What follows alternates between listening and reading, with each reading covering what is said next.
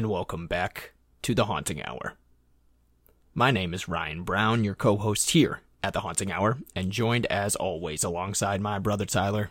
Ty, how are we doing tonight? Ryan, if you asked me that question an hour ago, I would have said I am doing awesome on this Tuesday evening. However, for the past 55 minutes, we have, for the first time in our lives, been dealing with some technical difficulties here at the Haunting Hour studio, but we are happy to say that they are relieved. If you ever want to see me get pissed off, come to the studio while we are having technical difficulties because I lose my fucking mind every time it happens. It should be a thing of the past now because we are rocking and rolling with some new equipment that we have just purchased. Hopefully we're sounding, I don't think we could ever sound more crystal clear, but if we are, hey, you guys are welcome. So the only issue that I have with that is if we have very good quality of audio and we have decent back and forth banter, that leaves one thing that we're lacking, and that's content. And that is a fucking kick in the balls. But I personally think, I know it's me who does a lot of the show, I personally think that we have a really good, as far as horror-related content, we have good content. Oh, you mean as like a podcast, like when you're scrolling through our episodes? Yeah. I'd say ours is, I think we have the best out of every single podcast I've ever listened to. We are obviously biased because we're us. And we like what we like. But this is the first time since we started doing the podcast, I started listening to the episodes in order. From episode 1, Lizzie Borden. You're listening to us? It's like on my slow car rides home when I'm not going to the gym. I just put it on to put it on. Yeah, just for a little mind-numbing audio. Right. And I also do it in order to sort of just cite myself and see what I can improve on.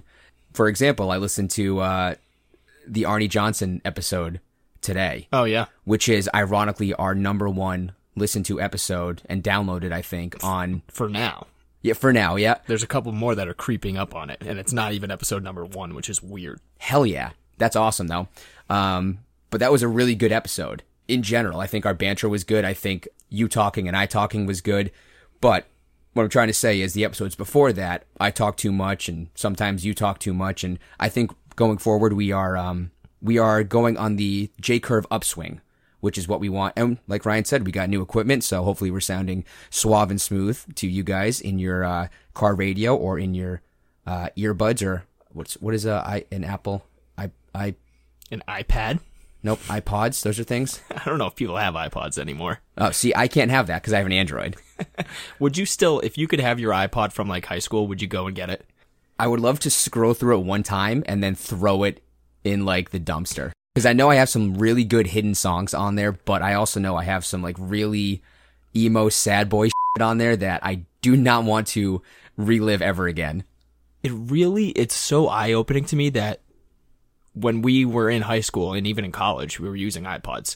You can only listen to what you have downloaded on your iPod from LimeWire, FrostWire, whatever the hell you were downloading it from. It's not like today where you can just go to Spotify if you want to listen to a specific song and you just type it in. We couldn't do that with iPods. So if you're listening to our podcast on an iPod, you had to download it. So kudos to you. If anybody's doing that, slide into our DMs. You can find us at Brown Brothers Haunting Hour on Instagram. Did that really early in the episode. Well, the first thing I really want to talk about as far as scary shit goes is Ryan and I recently just watched a movie that started streaming on Paramount Plus, and we have to bring it to you guys because it was that fucking good. It is called Smile, and it blew my mind how scary and how well done it was for it was like a big studio movie. It wasn't A24, it wasn't underground. Was it WB? It might have been Warner Bros. The fact that that came from a big studio and it was that good, that speaks volumes to the horror genre and how it's being received right now, and that's awesome. So let me get Ryan's opinion so he can tell you guys what he thought. What did you think, Ryan?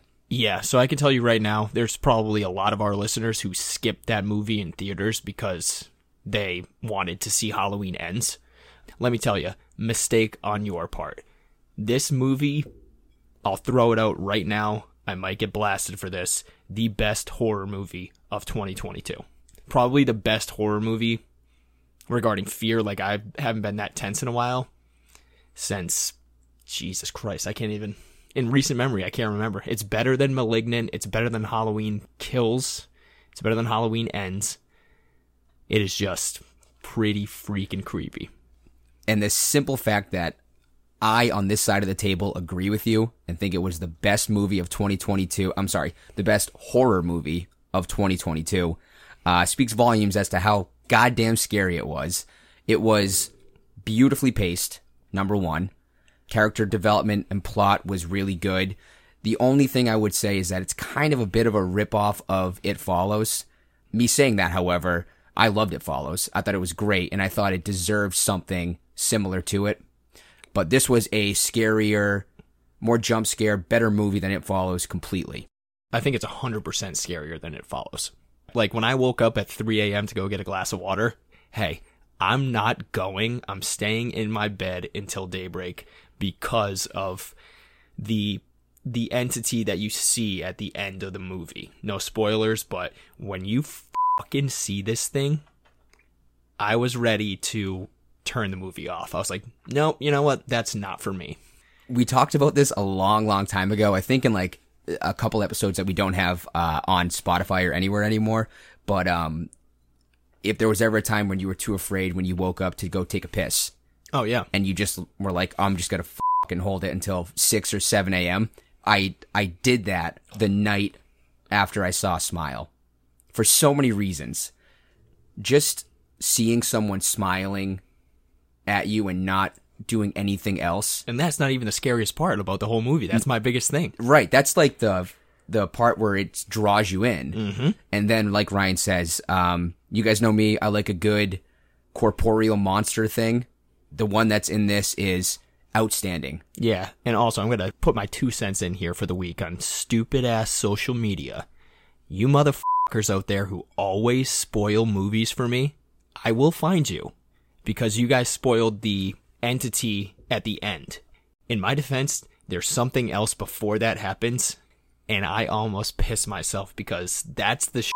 Like, the monster at the end didn't really scare me, but the thing before it, what the fuck is that? I might turn this off before the end of the movie because that's how creeped out I was. I was the flip side of that. I saw nothing of anything in the movie. I thought it was just like a killer who was possessed and smiled when they killed you. Oh, and he was already dead. He was like a ghost that was possessing bodies. Yeah, or like a reanimated corpse or something, which is Gotcha. cool. But it's like, it goes into things like sort of possession, sort of something making you do something because you're afraid of it. But the whole point we're getting to is, if you haven't, download Paramount Plus. This is not a sponsorship. Go download it. It's worth it. Also, SpongeBob's on there. It's like $5 a month, and watch this movie. You will thank us. As Tyler likes to say on the show, when we started out doing this podcast, we had an idea for the Big Five. Have we crossed off 4 of those already? I don't think we have them written down, so I have no idea what the Big Five are.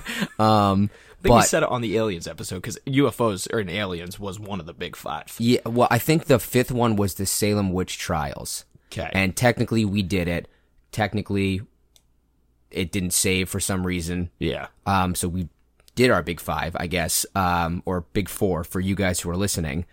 But I don't remember exactly what they were. Oh, I think it must have been like fucking vampires, werewolves, aliens, Salem Witch Trials, and something else. Wasn't Stephen King was one of the original reasons we wanted to do an episode? Like, we just wanted to do one on Stephen King. Which Yeah, the Stephen... We're going to do during, like, an after-hour special coming up. Yep, a Stephen King special. But yeah, that being said, we had an idea for the Big Five. I think we could chalk it up to a Big Six because of the topic that we have tonight. This is going to be an instant classic for one of our podcasts.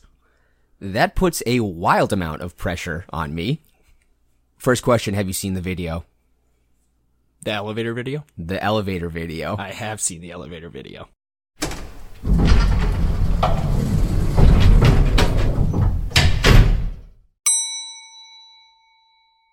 Does it make your skin crawl? It does make my skin crawl when I think about it within, like, the paranormal realm. When I think about it as somebody who has, like, PTSD or somebody who's, like, super bipolar, it doesn't it's not that scary to me anymore. But then again, I don't know what this woman was dealing with. If it wasn't some type of mental illness, I will never visit that hotel ever because it's that freaking scary. So Ryan is alluding to the events that happened in 2013 with Elisa Lam at the Cecil Hotel in Los Angeles. I'm going to say Las Vegas because we just came back from there, but Los Angeles. So we're going to talk tonight about the Cecil and the events that happened in 2013. But before we get into that, I definitely want to go into some brief history on the hotel and why Ryan and I both think that hotels in general could potentially be the most haunted places on the planet.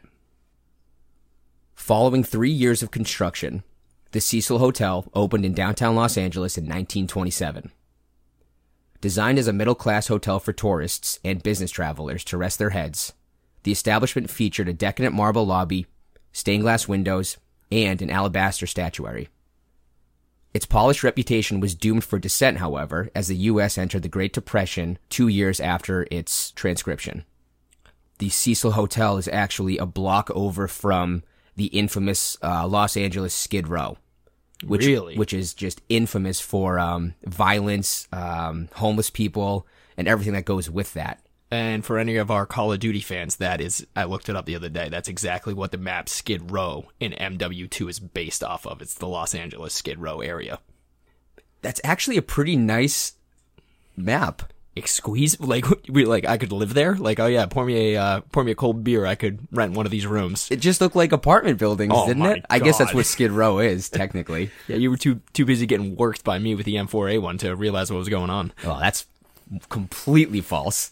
It was a place that you just didn't want to be. Never go down there at nighttime. Yeah, it was just poverty, homeless people, violence, crime of every kind, drugs, a ton of prostitution. And with that comes, obviously, death.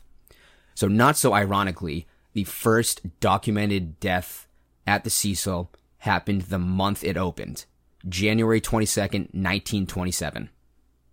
So Percy Ormond Cook actually shot himself that month by a .22 caliber in one of the highest rooms at the Cecil. With that started the stream of strange deaths and suicides that occurred in the almost 100-year span up until these wild events that happened to Elisa Lam. So what I want to do is kind of go through, we won't go through all of them, but we'll go through a decent amount just so you guys can hear how many people committed suicide or died under mysterious circumstances, and so that you understand why Ryan and I both think hotels are such prominent haunted locations. We'll get into it, but there's a reason why I think these places are so supercharged with paranormal activity. 1931, W.K. Norton, suicide by poison capsules. A couple years later, Benjamin Dodich, suicide by gunshot to the head. 1937, Sergeant Louis D. Borden, suicide by a slit throat. So that is... himself? Yeah, so that is like... that must take so much willpower on your end to actually take the knife and do it. Like, you must really hate yourself to slit your own throat. I would stop the second I drew blood or felt the blade. Right. I would stop. And I think when you have events like that, that's more traumatic than being murdered. And I think that can stain the walls of this hotel or stain the walls of whatever building you do that in so much more. 1 year later, 1938, Grace Margot fell from the building, and a year after that, another individual, Roy Thompson, also fell mysteriously from the building. Next one's pretty gnarly. 1944, Dorothy Jean Purcell's unnamed newborn son was thrown out the window. So she killed her own baby.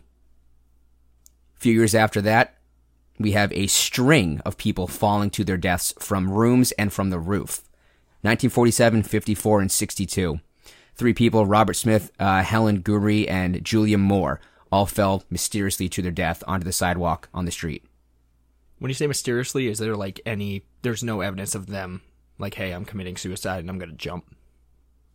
I'm assuming at least one of those, there may have been a note or indicators before, but when they say mysterious circumstances, they don't know for a fact if someone pushed them, tossed them, tripped them, or if they jumped themselves and just didn't exhibit like symptoms of depression or Right. precursors, if you will. And being within this section, like Skid Row in Los Angeles, I'm sure there's probably a lot of wrongdoing. There's probably a lot of drug deals and shit that went south. And they're like, hey, I'm going to go to the Cecil to meet up with this person. Or, hey, meet me at the Cecil in room 14 and we're going to settle your debt here. Boom. And maybe somebody gets tossed out the window because you didn't pay up or you stole drugs or something happened there. Pigeon Goldie Osgood, 1964, was raped and murdered in one of the penthouses, if you will, if you want to call it a penthouse in the Cecil.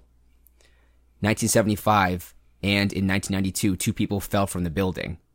One of them was an unidentified man with 2 different colored eyes, very strange. And one of them was named Allison Lowell, who was a salesperson.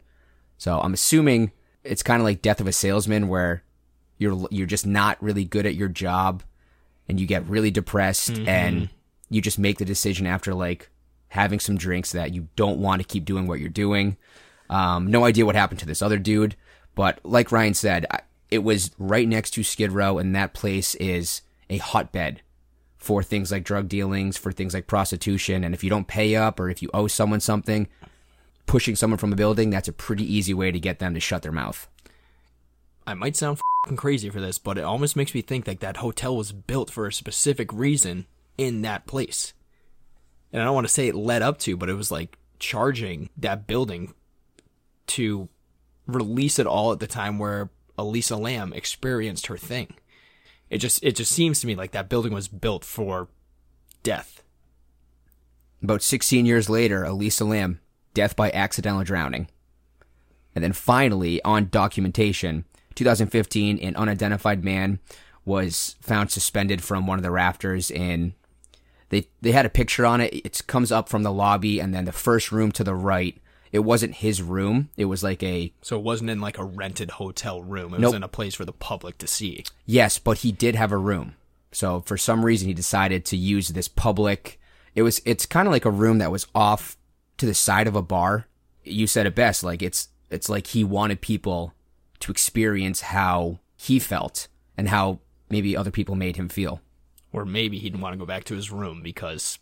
Dude, it's got like wild 1408 analogies. It really does. Just a haunted ground that the spirits for some reason don't want to leave or they can't leave, and it just over and over like a record tape. People either committing these terrible acts of murder or killing themselves to keep the wheel turning. Or accidents, apparently. Yeah, quote-unquote accidents. Yeah. And just so everyone knows, these are the documented cases. I can promise you that there are undocumented cases of murders and different crimes at the hotel, especially prior to like the 70s. So it's not so ironic that the hotel also housed 2 serial killers in the 80s and 90s. The first, many people have heard of him, Richard Ramirez, a.k.a. the Boogeyman or the Night Stalker. So he terrorized Los Angeles from the mid-1980s, so I think 84 to 85. And that's when he stayed on the 14th floor of the Cecil Hotel. I think he was worse than Dahmer, to tell you the truth. Yeah, so his body count, I have it, it's 13 counts of murder, 5 attempted murder, and 11 sexual assaults. That's insane. That is so many fucking people. And that happened, so 84 to 85, 15, 20, so that was like 35, 40 years ago. Yeah. Which is, it's just mind-boggling. Did Zach have something at the Haunted Museum about Richard Ramirez in the room with the serial killers, or no? Because I watched the Cecil Hotel episode like a week ago for Ghost Adventures, and he has his drawings before, like when he was on death row. He has Richard Ramirez's drawings? He has them, and he brought them to the Cecil, into Richard's room. Yeah, we'll have to, when we do our episode on the Zach Bagans Haunted Museum, yeah. We'll go into it. I think you're right, though, because he was one of the more prominent and prolific serial killers in the past 40 years, so I'm assuming Zach would want some of his shit. And then finally, in 1991, which was a great year for babies. Who was born then? The big dog on this side of the table, the serial killer Jack Unterweger, was a guest at the hotel. So becoming a resident in the hotel years after he was convicted of murder in his native Austria. He allegedly killed 3 sex workers in Los Angeles. So he was convicted of the murders, proven guilty, and he was found dead in June 1994, having committed suicide on the grounds. And we haven't even touched Elisa Lam. Right. Did it say if he committed any of the murders on, like, at the Cecil or no? No idea. I would assume if he was staying there, well, I guess he could do it on the street, technically, but... So with Jack Unterweger and Richard Ramirez, if you're staying at the hotel during the time where you commit these crimes, these murders, or even before, you're continuously probably thinking about those. Like, when you're going to commit them, what am I going to do next? Or you're like projecting in your head what you've already done to these people. What the hell does that do to, like, the 4 walls around you? If you're letting off that kind of energy and you're just sitting there like, oh yeah, I just did that, or hey, I'm going to do this in the future. You're telling me that doesn't do something to this building? I would strongly disagree with you with that.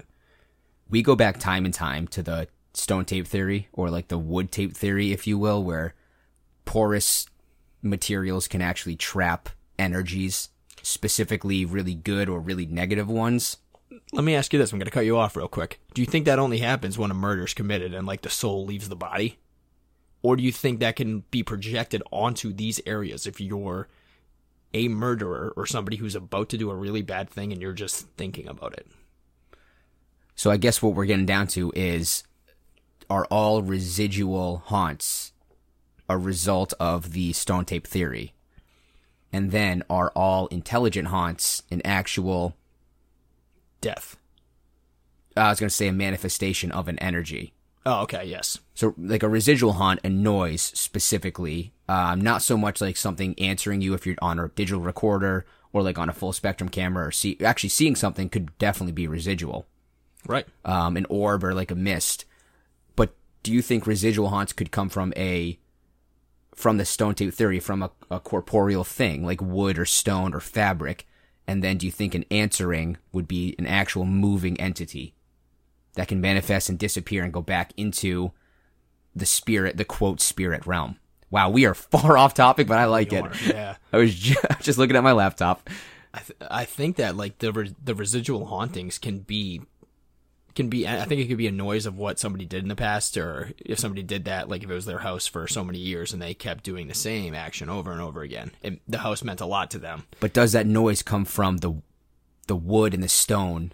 I think, yeah, because we touched upon it in another episode that it's not around anymore, in like the Spirits, Poltergeists, and Demons episode, where I think it always comes from those areas, like the wood and the stone and whatever the grounds are made of. But the barometric pressure has to be right. The humidity has to be perfect. The person who's experiencing it has to be open to the paranormal the openness, realm. Yes. If you have every single one of those things firing at the same time, boom, I think you're going to have that amazing paranormal experience. And you see like the full-fledged apparition, or you see like that. I think that's when it's going to happen. But you never answer my question. Do you think the fact that, like, these serial killers, if they were just thinking about what they've done or thinking about what they're going to do you think that can cause the building to get negatively charged? Like, you can walk into their room now and feel that energy. I think certain people can. Okay.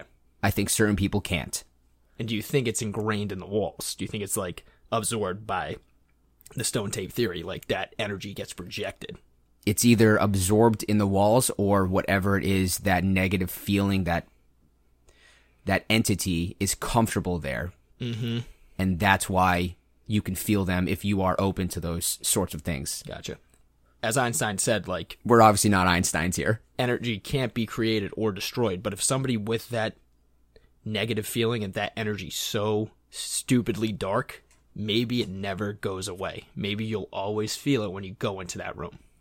Or it transfers into someone else and they commit a negative act outside of the area. Even and if it's not like murder or something, like stealing something. Or right, which will, oh my God, I just solved it. It like, propagates everything. So even if you don't murder someone, if you do something negative to someone else where it sets that other person off to murder someone, it's like converting that energy. You've continued that cycle, that wheel. We only say it a couple times a year, I think. when you really start talking about this stuff, you figure out what you really, you like take inhibitions away. I really think that what I just said is a legitimate thing. It's like, again, the Dyatlov Pass, which it's gone now, but we thought we solved it on air, and I feel like I said something that was legit here. Yeah. That energy, if somebody walks into a room where like a serial killer was and he was thinking about what he just did or what he's going to do. Yes, but the person who walks into the room, they're not just going to walk out and murder someone. That's like a possession. Right. But if they feel negative enough where they say something bad to like their friend, like whatever it is, like, oh yeah. Completely out of completely out of the blue. They're not even thinking. They're like, dude, f*** you. Right. Or like, yeah, that's a fucking stupid thing to say. And then their friend starts to feel upset and they say something to a friend that maybe that other friend is really in a bad headspace. And that sets them off. Boom. If they murdered someone, then the cycle has continued. Maybe that's serial killer energy. If you're unlucky enough to walk into one of those rooms, maybe it's going to negatively affect you, or maybe you'll just go into like super bad depression or something.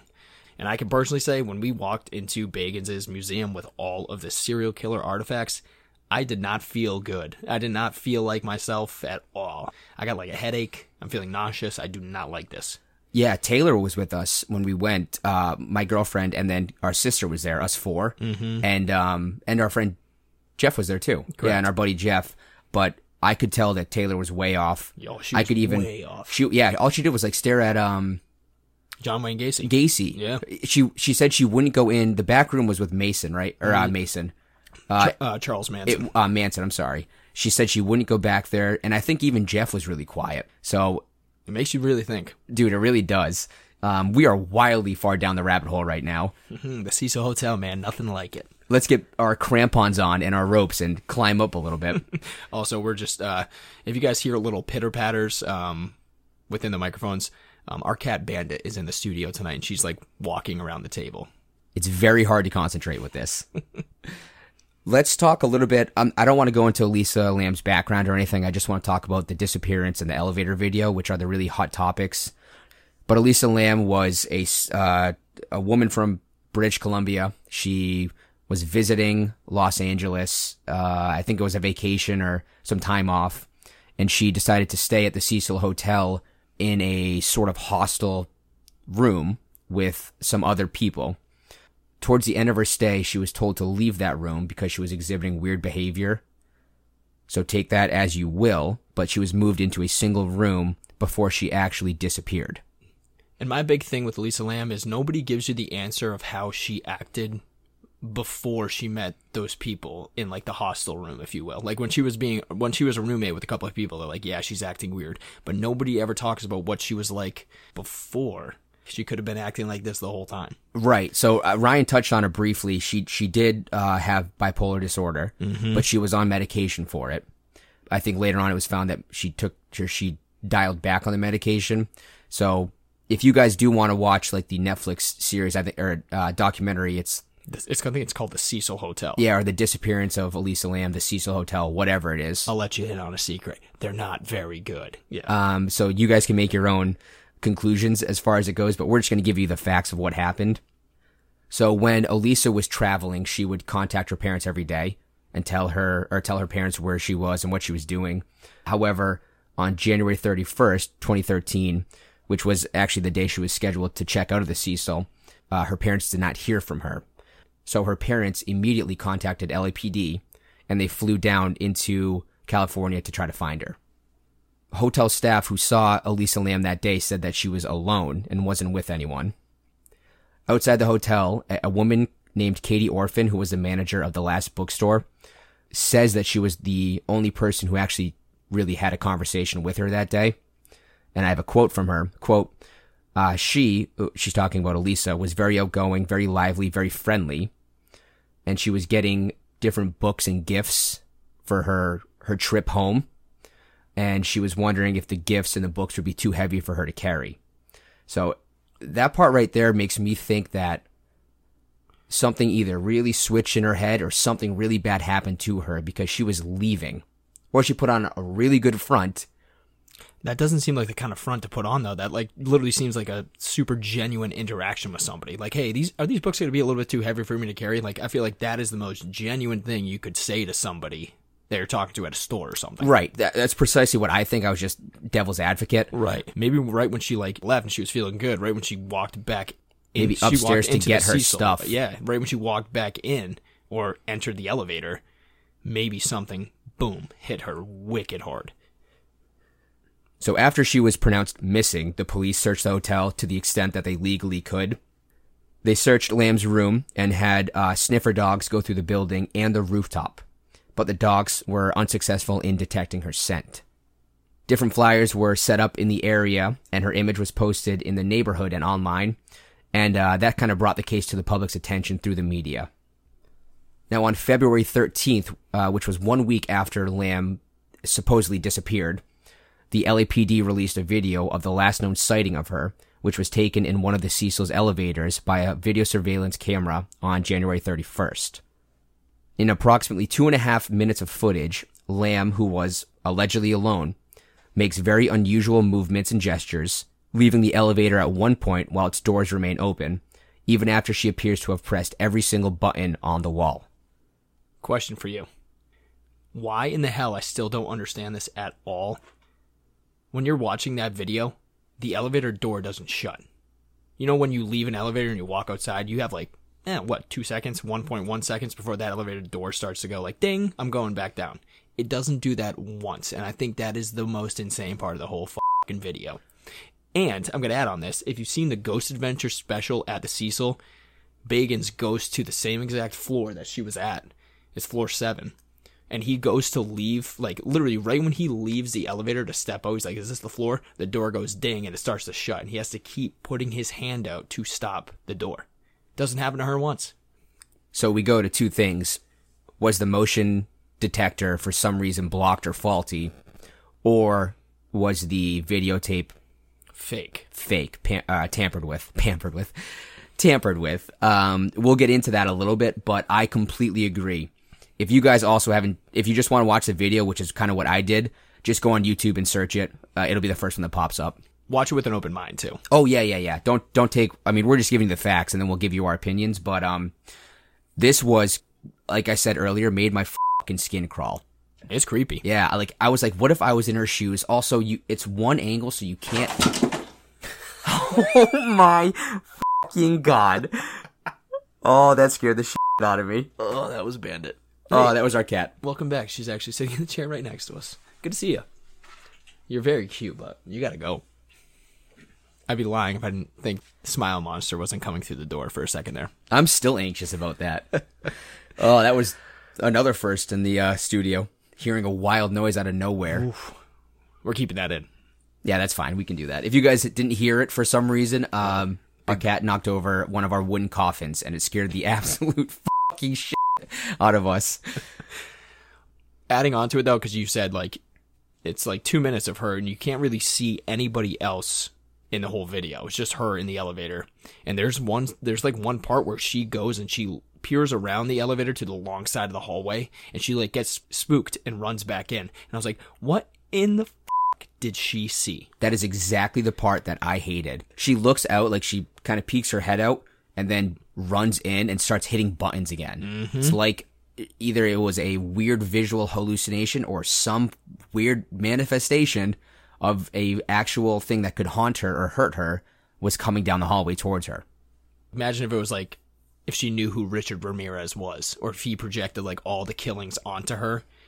As an apparition. Oh, you're saying from a victim standpoint. Exactly. And she was experiencing everything that like the victims were experiencing when he came to kill. They probably did the same thing. I would be hitting buttons left and right, my friend.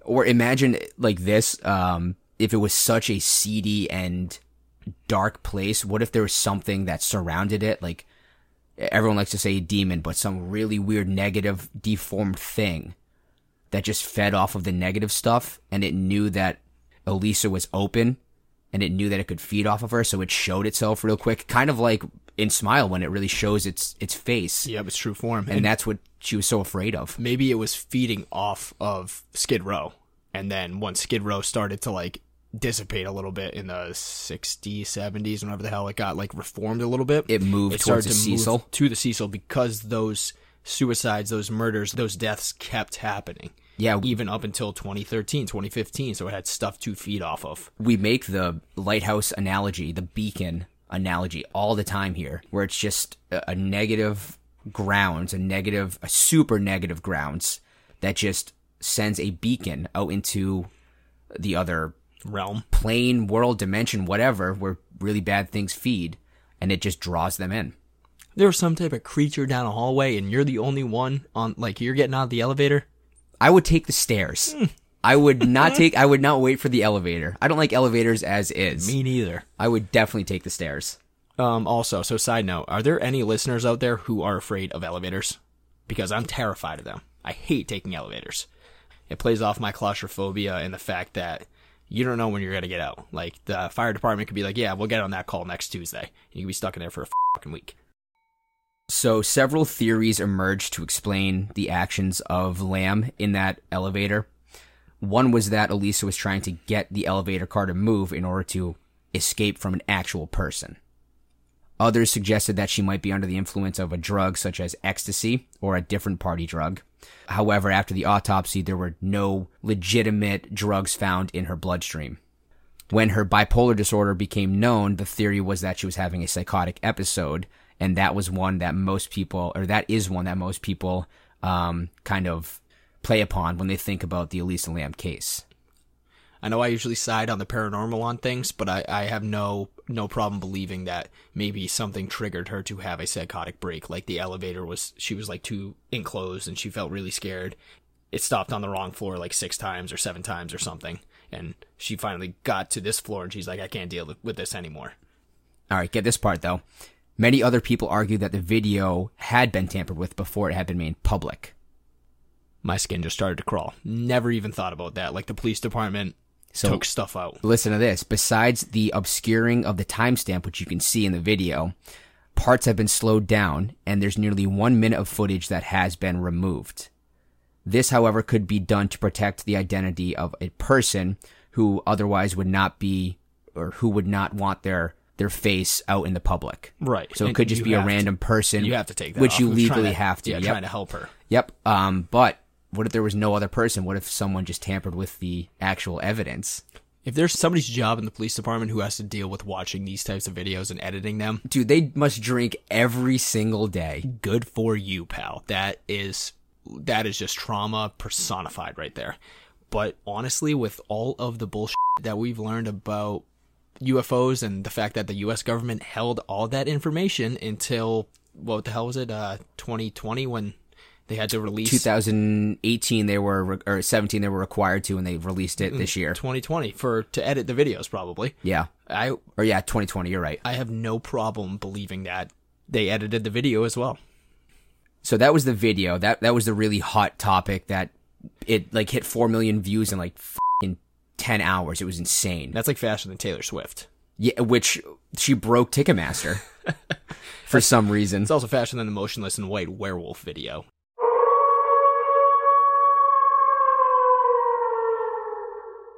So the tail end of this, we'll just talk about how the body was discovered, because that also brings up a ton of questions.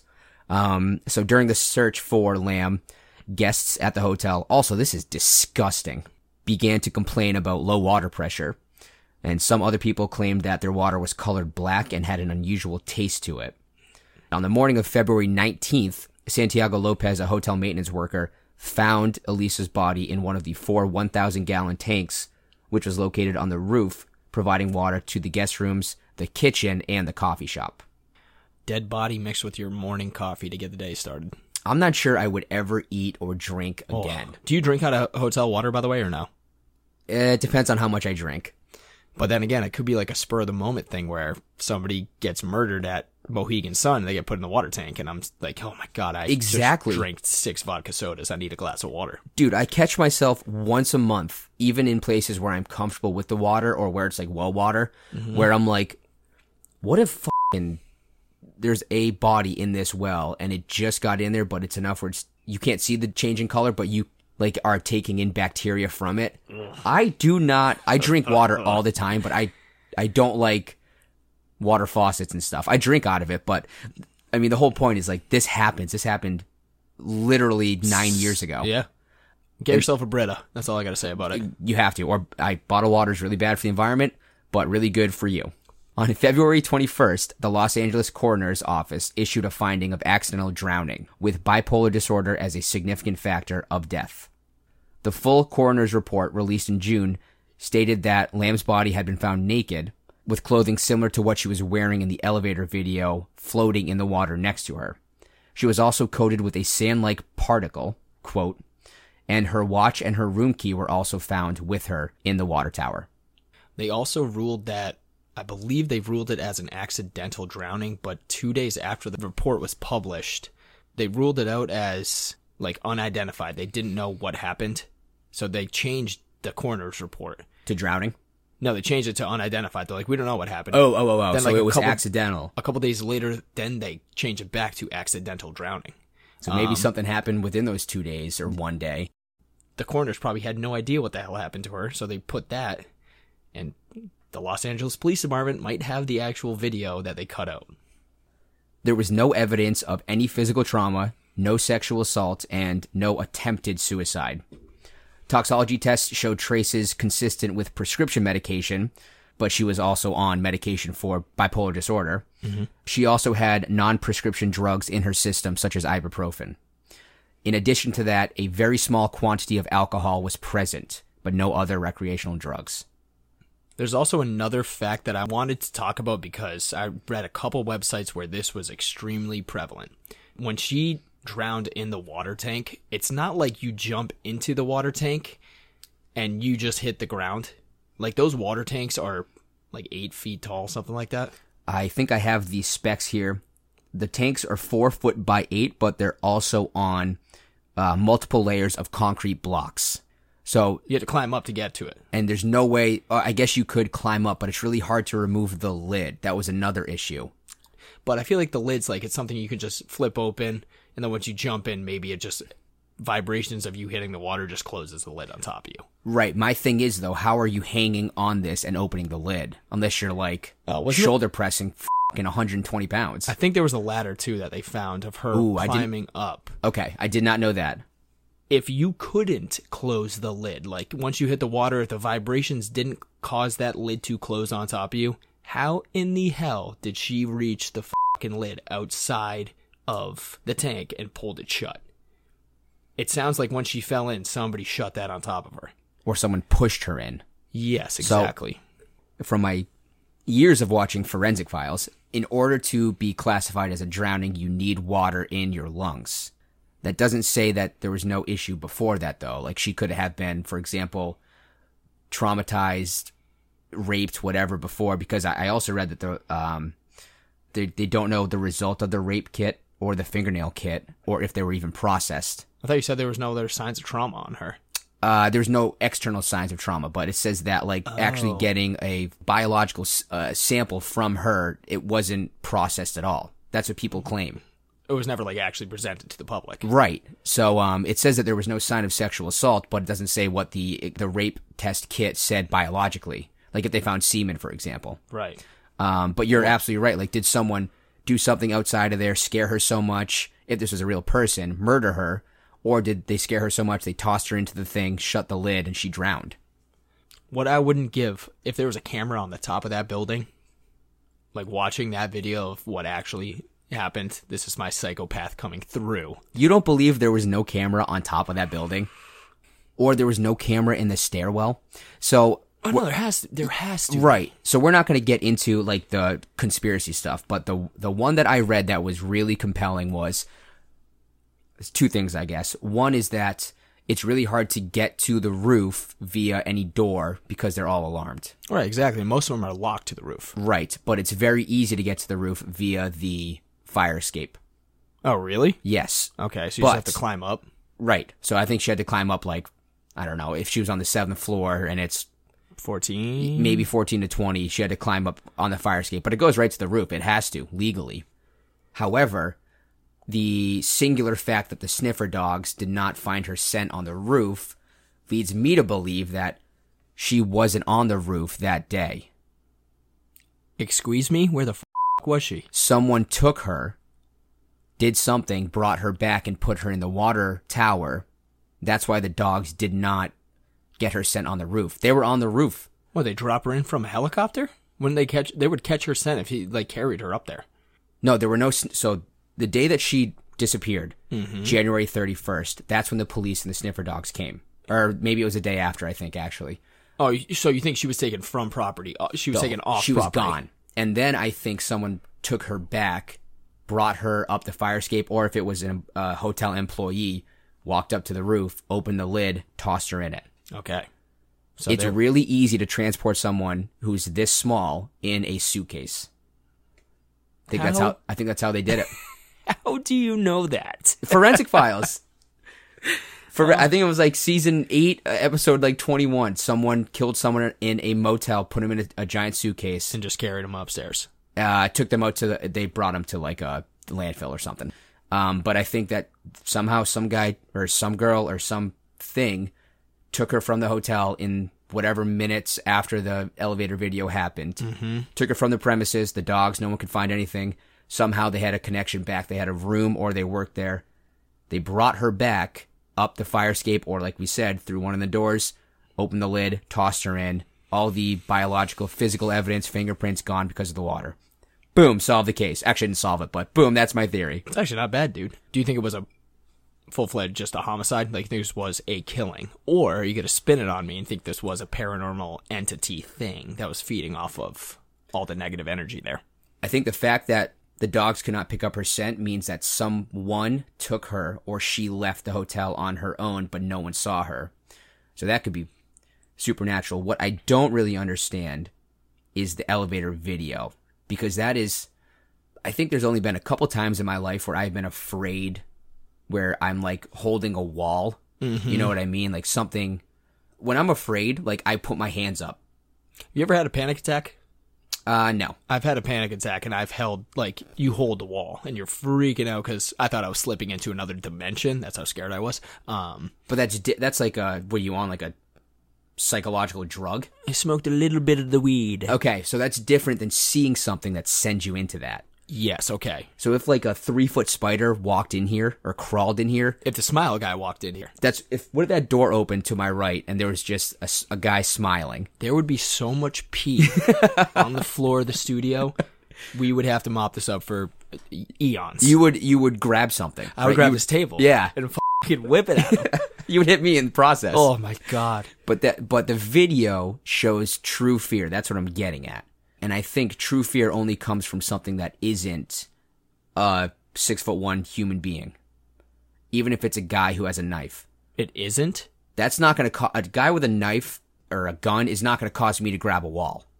Oh, it's got to be something that causes your mind to like fold. Exactly. Something that really deep in your head, if something sets it off, something really like immoral, wrong, something that you know should not be there but is there. That is something that makes me grab a wall. That's what I don't get. I think that if it was just a human that murdered her and put her in the water tower, I think she would be fighting or running or doing something different than what she does in the video. Okay, you're painting a good picture. Yeah, that's my 2 cents on All it. right, so you don't think it was just like a psychotic break? No. I mean, so the only thing that I guess it has to all fit perfectly is she was offered prescription drugs. She starts to have a break. She sees something, like maybe a really weird-looking person, sends her into a frenzy. She sees something else, and for some reason that person who she sees is a murderer or wants to rape her or murders her for some reason. Okay. If that happened, like if she sees something that sets her into a frenzy where she's grabbing the wall and she's scared, but it's a real person, that all kind of adds up. Yeah, okay. I feel like that's 1 in a million, though. Precisely. In the video, remember there's like that part where she's like grabbing the air, moving the air around? She kind of looks like Aang from Avatar: The Last Airbender. That seems like psychotic break to me. That seems like she's trying to grab something that's not there. You make a great point. But where'd she go after the video? See, I don't know. That's the part that fucking scares the shit out of me. She didn't go to her room. No, she like takes I think she takes a left, or no, right off the elevator. It's been a while since I watched, but that's where the video, quote unquote, cuts out. Yeah, there should be a hallway feed, by the way. 100% there probably is. And that's where the giant monster is that the LAPD doesn't want you to see. Right. I don't, like, that seems like psychotic break to me, but then you say the fact that the dogs didn't pick up her scent on the roof, if she would have had to have been taken off property, the dogs came, sniffed around, left, and then she came back onto property. Right. So she could have been alive. No, there would be videos of her. Like, oh, she came back. This was her 2 days later. So then, okay, so if there are no there are obviously videos in the lobby, of her leaving. Of after. Yes, of her after leaving the elevator. I think you might nail this one on the head. There might have been like a murderer there, or some dude lost his mind who was working like bellhop or something, or the front counter, saw her leave and is like, yep, I'm putting her in the water tower. But why did she act the way she did in the video? I don't fucking know, dude. If she just looked like scared, that'd be fine. Yeah. That I would get. But maybe it was like all of that negative energy from the countless murders, the suicides, Richard Ramirez. Maybe it all hit her because she's like, maybe somebody with bipolar depression is more susceptible to feel something from that energy.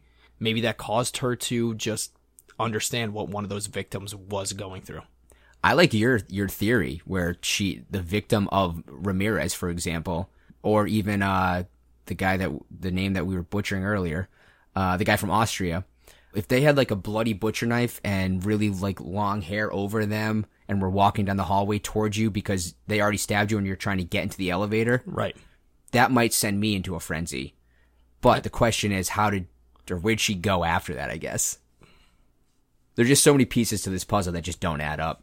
And first and foremost, we need to hear from you guys. This is a hot topic because it happened less than 10 years ago. So DM us. Let us know what you guys think about this, and we will post like maybe a little poll. Like, do you think...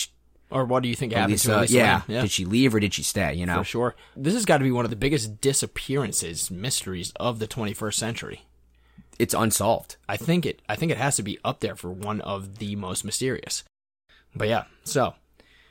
we tried our best, guys. We dived down the rabbit hole a little bit. We wanted to bring you guys a very cool episode and bring you one of the big six. I think we're going to end it at the big six, Ty, because I don't think there's any other topic that we can come up with that is going to have this much buzz. I think we call it the Sinister Six. Like the very famous or infamous Spider-Man villain people. No, it was one of the topics that we thought that it's not only really interesting because it is technically true crime, but it also has a supernatural component and it's relevant to everyone who is listening, especially those of you who are like, maybe born in the 90s or the 2000s who were almost the same age as Elisa Lam. Right, exactly. And it's one of those areas that it was just destined for something horrific to happen. Built so close to the Skid Row, that many suicides, that many murders, that many accidental deaths, and then this whole mystery with Elisa Lam. Who the hell knows what's going to happen to this place in the next 50 years, 100 years, and it's kind of terrifying to think about. We'll do this real quick. Ty, scale 1 to 10. I'm not going to paint you a scenario. The Cecil Hotel. How much to spend Saturday and Sunday night there? You're alone in the entire hotel. The Cecil Hotel itself, maybe a 3. 3? Yes. Let me paint you this. You're in the elevator. You see what Elisa sees. 1 to 10. 9.2. I knew it was going to be a 9. I knew it. That's up there. I knew it. What would your, that would be, I said a 9 in my head. Yeah. Contingent on what I see. Like, it could be 100. What would yours be for just staying at the hotel? For me, just staying at the hotel, that's, I'm okay with that. Just staying at the hotel, I think it'd still be scary. I'd still chalk that up probably like a 7-1. Really? So you'd be that uncomfortable in one of the rooms? I think so. If you're the only one in the hotel and you heard footsteps coming down the hall, no thank you, sir. Wait. You said I was the only one in the hotel? Much like any other haunted house we do. Oh, hey, okay. You're the only person staying at Willow's Weep at that night. All right, I'm not just going to get drunk on... Oh, hell no. At the local pub on Los Angeles Boulevard and then coming back. You can do that at Foxwoods or Mohegan around here. Okay. Probably a 6. Yeah, of course. Yeah, it's going to be scary. Yeah, it's up there. So, guys, that is our episode on the Cecil Hotel. We hope you guys enjoyed this one. If you guys could do us a solid and give us a follow on Instagram, we are at Brown Brothers Haunting Hour. Me and Ty like to post a lot of fun pictures that go alongside with our episodes. If you guys could give us a 5-star rating and review on Apple Podcasts, we would be eternally grateful to you. You guys can rate us on Spotify as well. Also, shout out to anybody who has been following us since the beginning. We freaking love you guys, and we hope we can bring you a ton of scares coming into 2023. And as always, we're the Brown Bros, and we're coming to you from the grave.